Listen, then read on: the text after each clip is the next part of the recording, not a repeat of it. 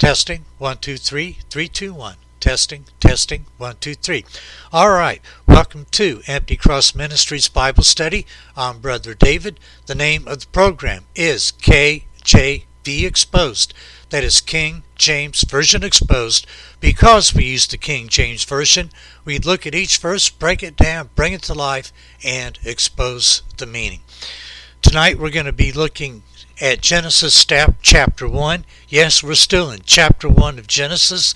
This is part 3. I think next time we'll be in chapter 2 of Genesis, and we're going to bump up the podcast here a little bit. And instead of being kind of ramrodding and not being very consistent with it, we're going to make a regular schedule up here once I get that figured out, and we'll be on more consistently. Let's open up with the word of prayer. Would you pray with me as he taught us to pray, the Lord's Prayer, commonly known as the Our Father. Pray with me as he taught us to pray. Our Father, who art in heaven, hallowed be thy name. Thy kingdom come, thy will be done, on earth as it is in heaven. Give us this day our daily bread, and forgive us our trespasses, as we forgive those who trespass against us. And lead us not into temptation, but deliver us from the evil one. For thine is the kingdom, the power, and the glory, forever and ever. Amen. All right, as soon as I get it pulled up here, we'll get right to the study. Once again, this is Empty Cross Ministries Bible Study. I'm Brother David. This is Genesis chapter 1, part 3. Genesis chapter 1 verse 20 reads, And God said, Let the waters bring forth abundantly the moving creature that hath life, and fowl that may fly above the earth in the open firmament of heaven. Moving creature. These creatures, including the extraordinary large ones, included all sorts of fish and mammals, even dinosaurs. Look at Job chapter 40, verse 15 through chapter 41, verse 1. Let the waters bring forth is better translated and understood as let the waters swarm with swarms of living creatures, so as not to misleadingly suggest that the waters themselves produced marine life. This text also implies that the aquatic life and fowl appeared simultaneously, denying the evolutionary sequence of reptiles before birds. God had now provided the habitation for the fish and the atmosphere and dry land for the fowl, so the logical step would be to populate the oceans, seas, lakes, rivers, and all bodies of waters with fish and all sea life. The dry land had appeared, and God had populated the air above and the ground below with fowl. You see, God was doing all of this in preparation for his greatest creation, that is mankind. He created man. The first man and woman were Adam and Eve. His greatest creation was man. He needed to prepare food for the man before the creation of man. This whole creative act was God building a home for mankind. We are told in John chapter 14 that Jesus is in heaven now preparing our eternal home. John chapter 14 verses 1 through 3 read, Let not your heart be troubled. Ye believe in God. Believe also in me. In my Father's house are many mansions. If it were not so, I would have told you. I go to prepare a place for you. And if I go and prepare a place for you, I will come again and receive you unto myself, that where I am, there ye may also be. You see, God's plan from the beginning was to build man a home. Genesis chapter 1 verse 21 reads, And God created great whales and every living creature that moveth, which the waters brought forth abundantly after their kind, and every winged fowl after his kind. And God saw that it was good. Great whales is not the best translation. Better is the term great sea creatures to include the great fish as well as whale. Tanneman is used elsewhere to describe the serpent. Look at Exodus chapter 7, verses 9 and 10 and 12. And the dragon, look at Psalm 148, verse 7, and Isaiah chapter 51, verse 9, and Ezekiel chapter 29, verse 3. There is no evidence whatever, either from paleontology or genetics, that whales or great sea monsters could have developed from land animals. The theory of evolution claims that the first animals in the oceans were microscopic single-celled creatures, and that whales, sea cows, had to evolve from four-legged land mammals, which in turn evolved from cold-blooded marine creatures. Thus they would have devolved. Just the vastness of the thousands of varieties of fish and birds of all kinds is mind-boggling.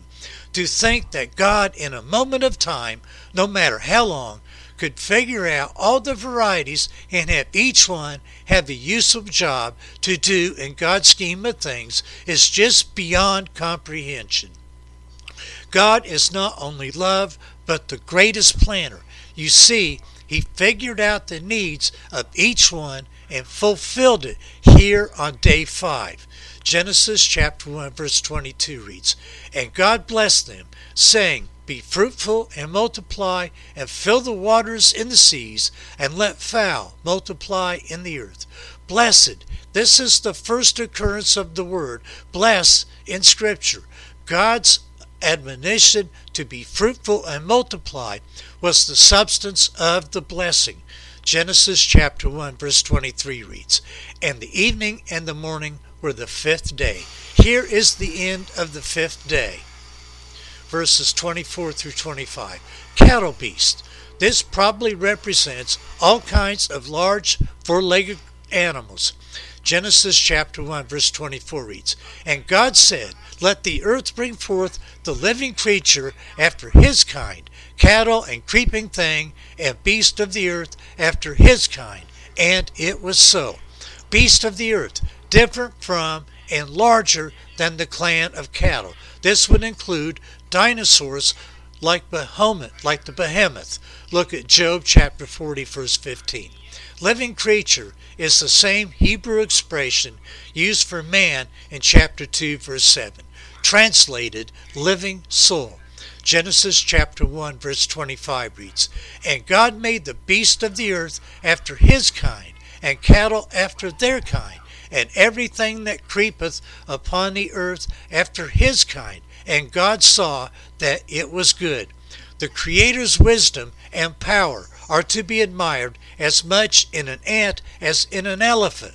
The power of God's providence preserves all things, and fruitfulness is the effect of His blessing. The creation of the higher animals completed the earth's preparation for the advent of man, to which doubtless the Creator's commendation of His finished work had a special reference. Everything was in readiness for the magnum opus, the most important work, which was to close His creative labor and crown His completed cosmos. This most clearly shows and proves that the above creatures were not produced by the mere force of nature or the powers the earth were possessed of. However, the matter of it might be disposed and prepared, but by the omnipotent hand of God. You see, as I said before, God was preparing this planet for His greatest creation, mankind. All through these scriptures, please take note that God said, everything after its own kind. Verse 26 is the reason all things were created. Notice the plurality of the Creator as well. Genesis chapter 1 verse 26 reads, "And God said, Let us make man in our image, after our likeness, and let them have dominion over the fish of the sea, and over the fowl of the air, and over the cattle, and over all the earth, and over every creeping thing that creepeth upon the earth." in contrast to animals in verses 20 and 24, where God said, "Let the waters bring forth, and let the earth bring forth," he now says, "Let us make man in our image, after our likeness. All others reproduce after their kind, but man is the only one made in the image of God and reproducing in that image." We see that chapter 5 verse 3. The terms image and likeness are used synonymously and refer primarily to man's spiritual resemblance, rationally and morally, to his maker. God placed a chasm between man and the beast, for only man has the capacity for eternal life, fellowship, moral discernment, self-consciousness, speech, and worship. The first clear indication of the triunity of God, chapter 3 verse 22 and chapter 11 verse 7. The very name of God, Elohim, chapter 1 verse 1, is a plural form of El, man, the crowning point of creation. A living human was made in God's image to rule creation. Even after the fall, man retains this image of God. We see that chapter 9 verse 6 and in the letter of James chapter 3 verse 9. Though it has been marred, the plural pronoun us is most likely a majestic plural from the standpoint of Hebrew grammar and syntax. Our image, this defined man's unique relation to God. Man is a living being capable of embodying God's communicable attributes. Look at Genesis chapter 9 verse 6, Romans chapter 8 verse 29, Colossians chapter 3 verse 10, and James chapter 3 verse 9. In his rational life, he was like God in that he could reason and had intellect, will, and emotion. In the moral sense, he was like God because he was good and sinless. Image and likeness of God. Man was created in both the image and likeness of God. An image is a representation or replica of one person or thing by another. An image may be similar but not necessarily identical to its original. The term likeness is used as a gauge of comparison or analogy. When man fell, he retained an impaired image of God. We see that in Genesis chapter 9 verse 6. Regaining a likeness of God is one of the accomplishments of salvation. Let me say that again. Regaining a likeness of God is one of the accomplishments of salvation. Our spiritual likeness is restored in justification. Our character likeness is being continuously developed in the process of sanctification. We will be like Christ physically when we are glorified. God's purpose in our lives today is to conform us to the image of Christ. Look at Romans chapter 8 verse 29, Genesis chapter 1 verses 26 and 27, and Hebrews chapter 4 verse 12. I need to stop and get a drink here.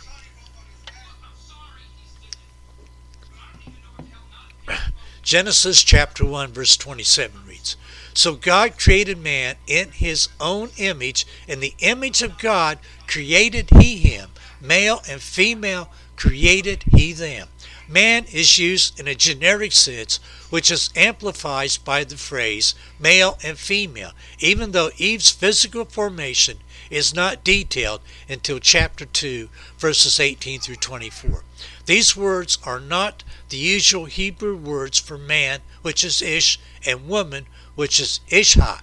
The words used here specifically distinguish the sexes, male and female. Sexes are only implied with regard to animals, but not here. The reason is that a completely unique relationship was to develop, namely holy marriage. We see that in Genesis chapter 2, verses 22 through 24. Man was created by God on the sixth day of creation and is the grand climax of all that God had accomplished in the creation week of miracles. The final act of creation was that God joined the material and immaterial parts of man. Man's body was shaped from the dust, but then became a living soul only after God breathed the breath of life into his nostrils. We see that in chapter 2, verse 7. Our formation by natural birth is no less noteworthy than Adam's formation from the dust. With David, we need to say, I will praise thee, for I am fearfully and wonderfully made. That's Psalm 139, verse 14. Also Genesis chapter 2, verse 7. The image and likeness of God is spirit. Let me say that again. The image and likeness of God is spirit. God is spirit. We are a spirit. We are housed in a body and possess a soul. If God is spirit, as the word says, he is, then the image and likeness of us are the spirit as well. As we read in verse 27, both man and woman are spirit. We will find as we continue the study that woman is just as responsible for the care and nurture of her spirit as man is. This is directly opposite of what some religions teach today. We are individual spirits, but our flesh is one with our spouse. Between verses 25 and 26, there is a separation. If you will notice after verse 25, God closed that creation with this statement, and God said that it was good. And God said that it was good. Man has a preeminence that no other creation has. Mankind, male and female, are made in the image of God. God created all the rest for mankind to rule over. Man, unlike all the other creations, was created with a mind and will, even to the point that God allows man's will to choose God or Satan. Man alone was created with power to make decisions. Man alone was made to commune with or fellowship with God. God is supreme ruler of heaven and earth. He made man ruler of the earth because of man's fallen state from his magnificent beginning, the image of God. God the Word, Jesus, took on a body and redeemed mankind and restored them to their original state of standing with God. The Bible says that when we get to heaven, we will recognize Jesus because we will be like him. We will be restored to the image and likeness of God. We will not be God. We will be a shadow or image of the real thing. Our spirit will be in accord with his spirit. We will be his servants or subordinates. You see, God gave mankind dominion over this earth. Mankind, through an act of his will, turned this dominion over to Satan, as we'll see in a later lesson. You know, our whole country is under a president, and then smaller areas or states are under dominion of a governor, and then even smaller areas under a mayor. However, the mayor is under the governor on important matters, and all are under the president on the most important matters. You see, God is over all. We are his subordinates. Even though we shall rule and reign with him, we will not be his equal. Genesis chapter 1 verse 28 reads, And God blessed them, and God said unto them, Be fruitful and multiply and replenish the earth and subdue it, and have dominion over the fish of the sea, and over the fowl of the air, and over every living thing that moveth upon the earth. Dominion over. This defined man's unique relation to creation. Man was God's representative in ruling over the creation. The command to rule separated him from the rest of living creation and defined his relationship as above the rest of creation. Look at Psalm chapter 8, verses 6 through 8. Dominion is not the content, but the consequence of the divine image. Look at 1 Corinthians chapter 6, verse 3, 1 Corinthians chapter 57, verses 27 and 28, Hebrews chapter 2, verses 7 through 10, and James chapter 3, verses 7 through 8. And God blessed them. To bless is not only to bestow a gift, but also to assign a function. Replenish is better translated, fill the earth, indicating the first time. It cannot be used in support of the refashioning of an already judged earth, for it always means to fill something the first time. Blessed. This second blessing, chapter 1, verse 22, involved reproduction and dominion. Be fruitful and multiply and replenish the earth. God, having just created the universe, created his representatives, rule over and representation, image and likeness. Man would fill the earth and oversee its operation. Subdue does not suggest a wild and unruly condition for the creation, because God himself pronounced it good. Rather, it speaks of a productive ordering of the earth and its inhabitants to yield its riches and accomplish God's purposes. In this verse, we see that mankind did not have to take dominion. The dominion was given to him by God. So many people associate sex of any kind, even the marriage bed, as the sin that caused the fall of man. This verse above proves this is not so. Mankind was commanded of God to be fruitful and multiply long before the sin in the Garden of Eden. The sin in the garden was disobedience to God. Verses 29 and 30. I have given for me, prior to the curse that we see in chapter 3, verses 14 through 19, both mankind and beasts were vegetarians. Genesis chapter 1, verse 29 reads, And God said, Behold, I have given you every herb-bearing seed, which is upon the face of all the earth, and every tree, in which is the fruit of a tree yielding seed. To you it shall be for me. Meat meant food in the early 17th century, when the King James Version was translated. No actual animal flesh was condoned until after the flood in Genesis chapter 9, verse 3. God provided the means for mankind's needs from the very beginning. Everything that God created here on the earth was directly or indirectly for the use of man. Even the food for the animals would ultimately be of use to man, as we read in verse 30. Genesis chapter 1, verse 30 reads, And to every beast of the earth, and to every fowl of the air, and to everything that creepeth upon the earth, wherein there is life, I have given every green herb for meat, and it was so. God saw is an expression in anthropomorphic terms, human characteristics for behavior, relating to his evaluation of his creation. Now, at the end of his creation work, he says, It was very good, exceedingly good, and not simply good as before in this chapter. Genesis chapter 1, verse 31 reads, And God saw everything that he had made, and behold, it was very good, and the evening and the morning were the sixth day.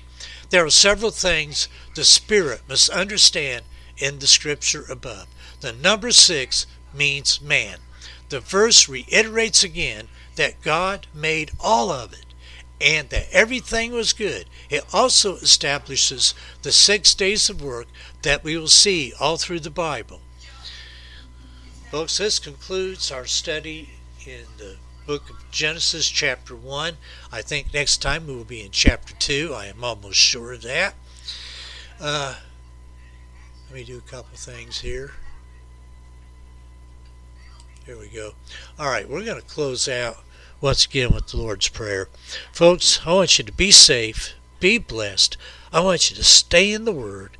Write this word upon your heart. That means memorize some of these verses. The ones that speak to you, write them on your heart. Memorize them so you can have them when these satanic attacks come, and you will be able to defend yourself against those darts. Let us pray as Jesus taught us to pray. Our Father, who art in heaven, hallowed be thy name. Thy kingdom come, thy will be done, on earth as it is in heaven. Give us this day our daily bread, and forgive us our trespasses, as we forgive those who trespass against us. And lead us not into temptation, but deliver us from the evil one. For thine is the kingdom, and the power, and the glory, forever and ever. Amen. Folks, until next time, and we will be in Genesis chapter 2.